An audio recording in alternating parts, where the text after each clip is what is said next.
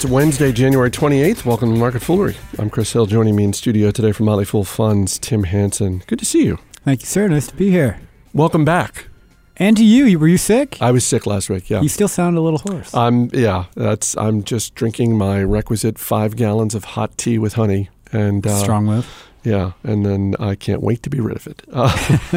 I say welcome back because you were recently in China, and we're going to talk about your trip, and we will talk about Apple and their latest quarter because China is part of that story as well. But let's start with Greece because this is a story, I think this happened while you were maybe on your trip back. It was certainly while I was laid up. Greece went out, as countries do, and had themselves an election and got themselves... Go democracy. And got themselves a brand new prime minister, Alexis Tsipras. Spiros? I'm absolutely mispronouncing that name. And Greek is hard. It's a difficult language. And this new government appears very interested in rolling back, if the headlines are to believe, in rolling back the austerity measures. Well, that was their campaign platform. Basically, the tough medicine that has been enacted over the last few years to get the Greek economy, to get the country's balance sheet, if you will, back in order. We're gonna roll all that back. Yeah, they've halted all the planned privatizations. I believe they've said the first thing they're going to do is to re-raise the pension payout from 500 euros a month back to 750 euros a month or something like that. And obviously this has creditors up in arms who they themselves believe they've been very generous about granting Greece generous credit terms as long as Greece is willing to show some progress in terms of right-sizing its balance sheet. And now this new party, Syriza, has said, hey, we're totally interested in negotiating with you on debt reduction, but we're going to go back to doing all the things we were doing before. So, Greek bonds have collapsed. Greek banks are way down, 25-30% down, mostly because the market fears there's an imminent default coming. And then what happens after a default? Is the market right? Frankly, I can't square the circle of how you can service your debt while going back to the outflows from the government level that Syriza wants to go back to. So, there are a lot of ways to avoid a default, sort of on the margin in terms of negotiating and moving covenants around and what have you. But I don't know what interest it is in foreign creditors to do that for Greece. Ultimately, that probably gets unless Syriza comes back. And the world is littered with examples of people who campaigned on one thing and then ran back. When it came to policy, went a little bit back towards the center. But Syriza was a niche political party, and this has catapulted them to the control of the Greek government, and so who's to say what they're going to do? But I don't. If people do not change their current negotiating stances, it's hard to see how a default does not occur. And then what happens then? And then people start talking about exits of Greece from the Eurozone and things of that, because does a country like Germany want to be tied up with a credit rating with someone like Greece? Probably not, although Germany has benefited wonderfully from the weakening euro. I was just going to say this. So Greece says, you're welcome, Germany. You're welcome. This is taking me back a few years to... Gosh, it's been 6 years. This is... When you and a couple of our colleagues went over to Greece, you were there when the riots were going on. The first round, and that was one of the things we talked about at the time. Is okay. So if this is going on in Greece, and you're the average investor, whether you're in the United States or the UK or Australia or whatever, and your first thought could be, well, I don't really have any exposure to Greece. I'm not a shareholder of Greek banks. I'm fine. But then the question becomes, what is the containment possibility? What are the odds that this just stays Greece's problem, or, as you indicated, does this become something that now the entire Eurozone has to deal with? Yeah, their sovereign debt is tied to the sovereign debt of other European countries. Their sovereign debt is held by large European banks. So to the extent they default and those banks are forced to start marking that debt down, that hits their capital ratios, it hits their credit ratings, and that's where you get the C word contagion. You mentioned how long this has been going on, and I, if people go back 5-6 years to when we were talking about it, I had initially been very bearish on the euro and the EU, and then after the trip had said, this generation of political leadership in Europe, the EU is their calling card. I mean, this is their legacy, and so there's no incentive for them to dismantle it, and European voters gave them 5 or 6 years to try to fix things. The global economy didn't really cooperate. Ultimately, they weren't as effective at fixing things as maybe they might have hoped they would have been. And now what's happened here in Greece with Syriza is that political generation that was committed to the EU has been voted out. And it's even probably lazy to say that the Greeks who were in power prior to this were committed to the EU. They were in a sense, but I mean, this new generation has not a care for the EU. And I do suspect that there are similar generational tendencies coming up now in Spain, in France, in Italy, in Germany, who do not have any sentiment for the EU or for a unified Europe. And when they get into power, what barriers exist? I don't know. I don't know what dismantling looks like, because at no point is it codified anywhere how you go about taking this thing apart.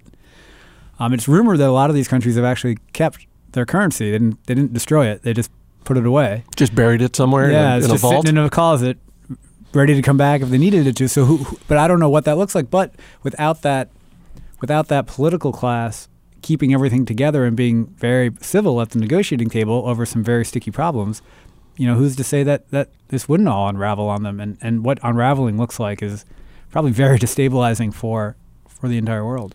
So we should keep our eyes open to the next European election, wherever that occurs, and see if there is a similar candidate pushing a similar platform. And certainly, I mean, people have already been watching some of the state elections in Germany, and then anti-European folks have been winning some of those. But certainly that would be the bellwether to watch for in terms of where sentiment is going in Europe, because I think popularly the EU is deeply unpopular. And becoming more so because, frankly, it's made life harder for most people, except for those Germans who continue to export at a pace. Let's move on to Apple. Apple's fourth quarter, if you're keeping these types of records, the most profitable quarter in corporate history, $75 billion in sales, $18 billion in profit. Revenue in China grew by 70%. I know that there were people that were expecting Apple to beat expectations, as it has done. This is now the fourth quarter in a row. So I think that, you didn't have to look hard to find someone who was expecting them. I don't know that anyone was expecting this. Yeah, this was a monster quarter. The stock is up today. Kudos to them. Obviously, it is. What's interesting, though, just to throw a little, be the naysayer on what is Apple Day across the global markets. iPad sales continued their secular decline. The iPod got demoted from its own product category to now just being part of other. Right, it's no longer being broken out. And this is now Apple is you could call it the iPhone company. It is the iPhone company. Huge success with the iPhone 6 Plus. The big screen thing worked out very well for them. Execution in China was outstanding. China actually recently, I know this having just been there, they did their first ever Net Promoter Score survey. And I think Apple and smartphones scored a 45, positive 45, which is good. That was 20 points ahead of number 2, who was Samsung, which was 25.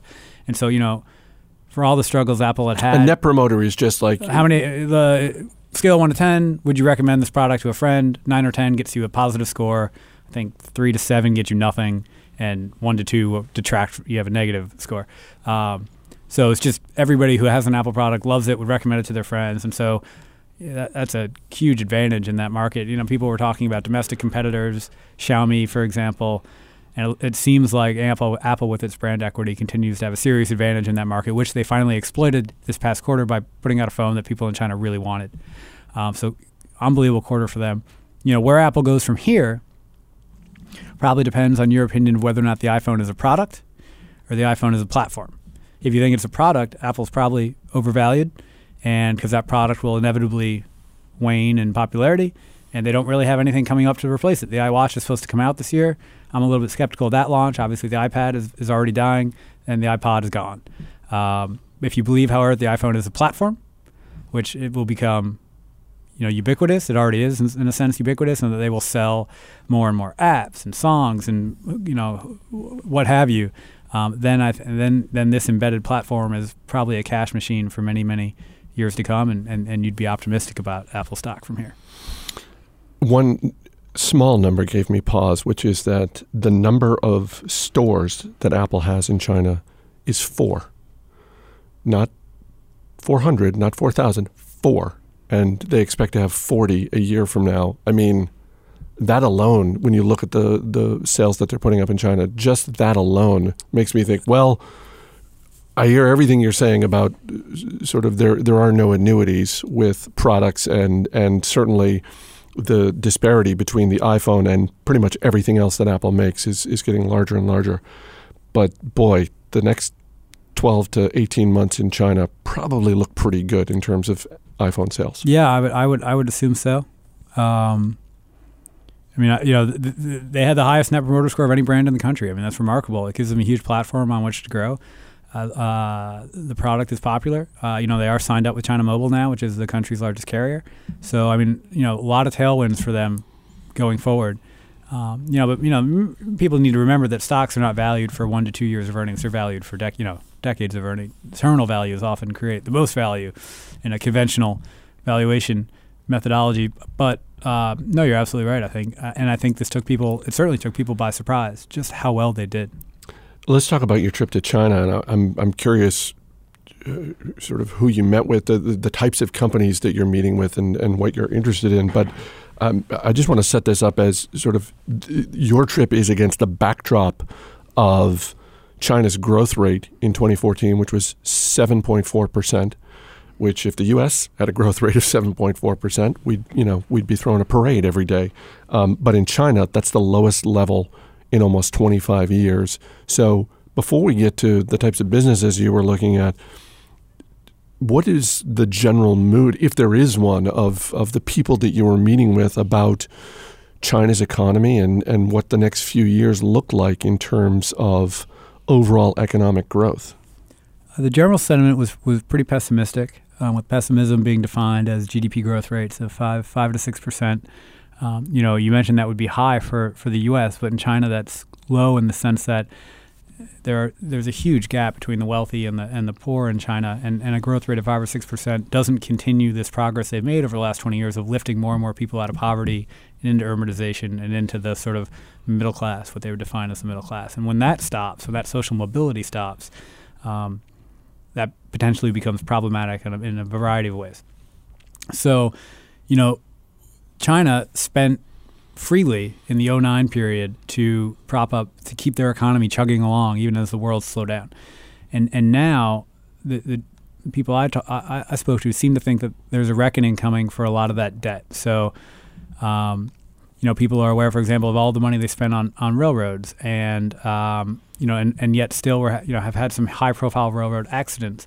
And now the Ministry of Rail, who's the head of who has been detained on corruption charges. No surprise, but this is another headwind in China, is this new corruption crackdown they're doing. As they give up legitimacy in the economic realm, potentially they're trying to reclaim it a little bit on the corruption angle. The new premier Xi Jinping has been taking out people left and right for being dishonest, which he should. But and that debt got transferred to what's now called the China Railway Corporation. Had a very interesting meeting with a listed railway company called Guangshen Railways.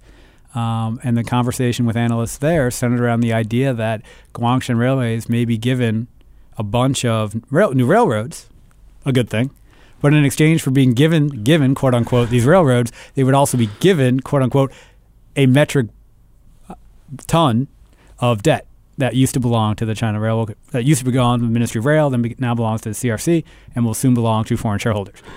So it's those sorts of... How does that trade look? Right. I mean, it's those sorts of unknowns, those sorts of, it's not shenanigans, but it's not good either. And there was another very interesting presentation about the likelihood of Chinese tax revenue, or government revenues going way down this year. And the reason is that a lot of the revenue that they have been getting to balance their books over the past few years has been from land sales. If people don't know, all land in China is technically owned by the government, and you get to lease it for a period of time, and then they sell it. They sell from their block to developers and whatnot in order to fund a lot of their operations. Land sales are dramatically declining because there's not as much interest in developing property right now in China because there's been overdevelopment. And the decline would even be more severe right now if not for these, what I believe the presenter called like government-backed financing vehicles, which is basically private companies but that have been set up, but that have been completely funded by local governments to then buy land from the local government. It's basically a Ponzi scheme. They're just moving money around in order to... What is this euphemism again? I think it was called local government financing vehicles, LGFVs, LGFCs, local government financing corporation. It's just a sort of a blanket term for any quasi-private public company that's being given money by the government to then go in. So we'll give you, little private company, this money, and you buy land from us. Correct. That absolutely sounds like a Ponzi scheme. And then they report that as revenue, and the share of those as numbers of transactions. But eventually that runs out of steam because the circle has to stop. You run out of money, and so this person was forecasting that would stop 2015, 2016, and then all of a sudden you've got local governments that can't balance their books, and then any bank that has lent to those local governments or those local state-owned corporations, all of a sudden that debt comes due, they can't pay it, causes a banking crisis, and then you have a big problem. And so the amount of debt floating around the Chinese economy that probably can't be serviced is a large number. And there's a question about what a severe slowdown looks like when that all becomes known and realized. And so there was a lot of deep skepticism around some of those macro themes in China, and I think for good reason. I'm assuming... And against that backdrop, the Chinese stock market just rallied like heck last year. So, I am assuming that you were not looking at real estate companies while you were out there, that you were... Not for buying. Not for buying. Did anything... For morbid interest. Yeah. Did anything catch... Did you see any of those, what are they called, ghost malls? Did you see, did you...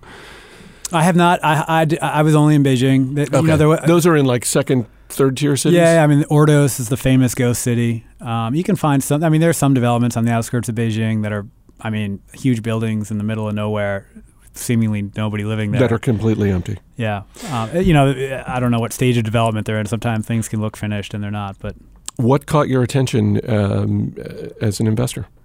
I think of the companies I saw, I would say the company I was most impressed with is Qunar, which is a U.S. listed company. It's a subsidiary of Baidu, and they do online travel listings.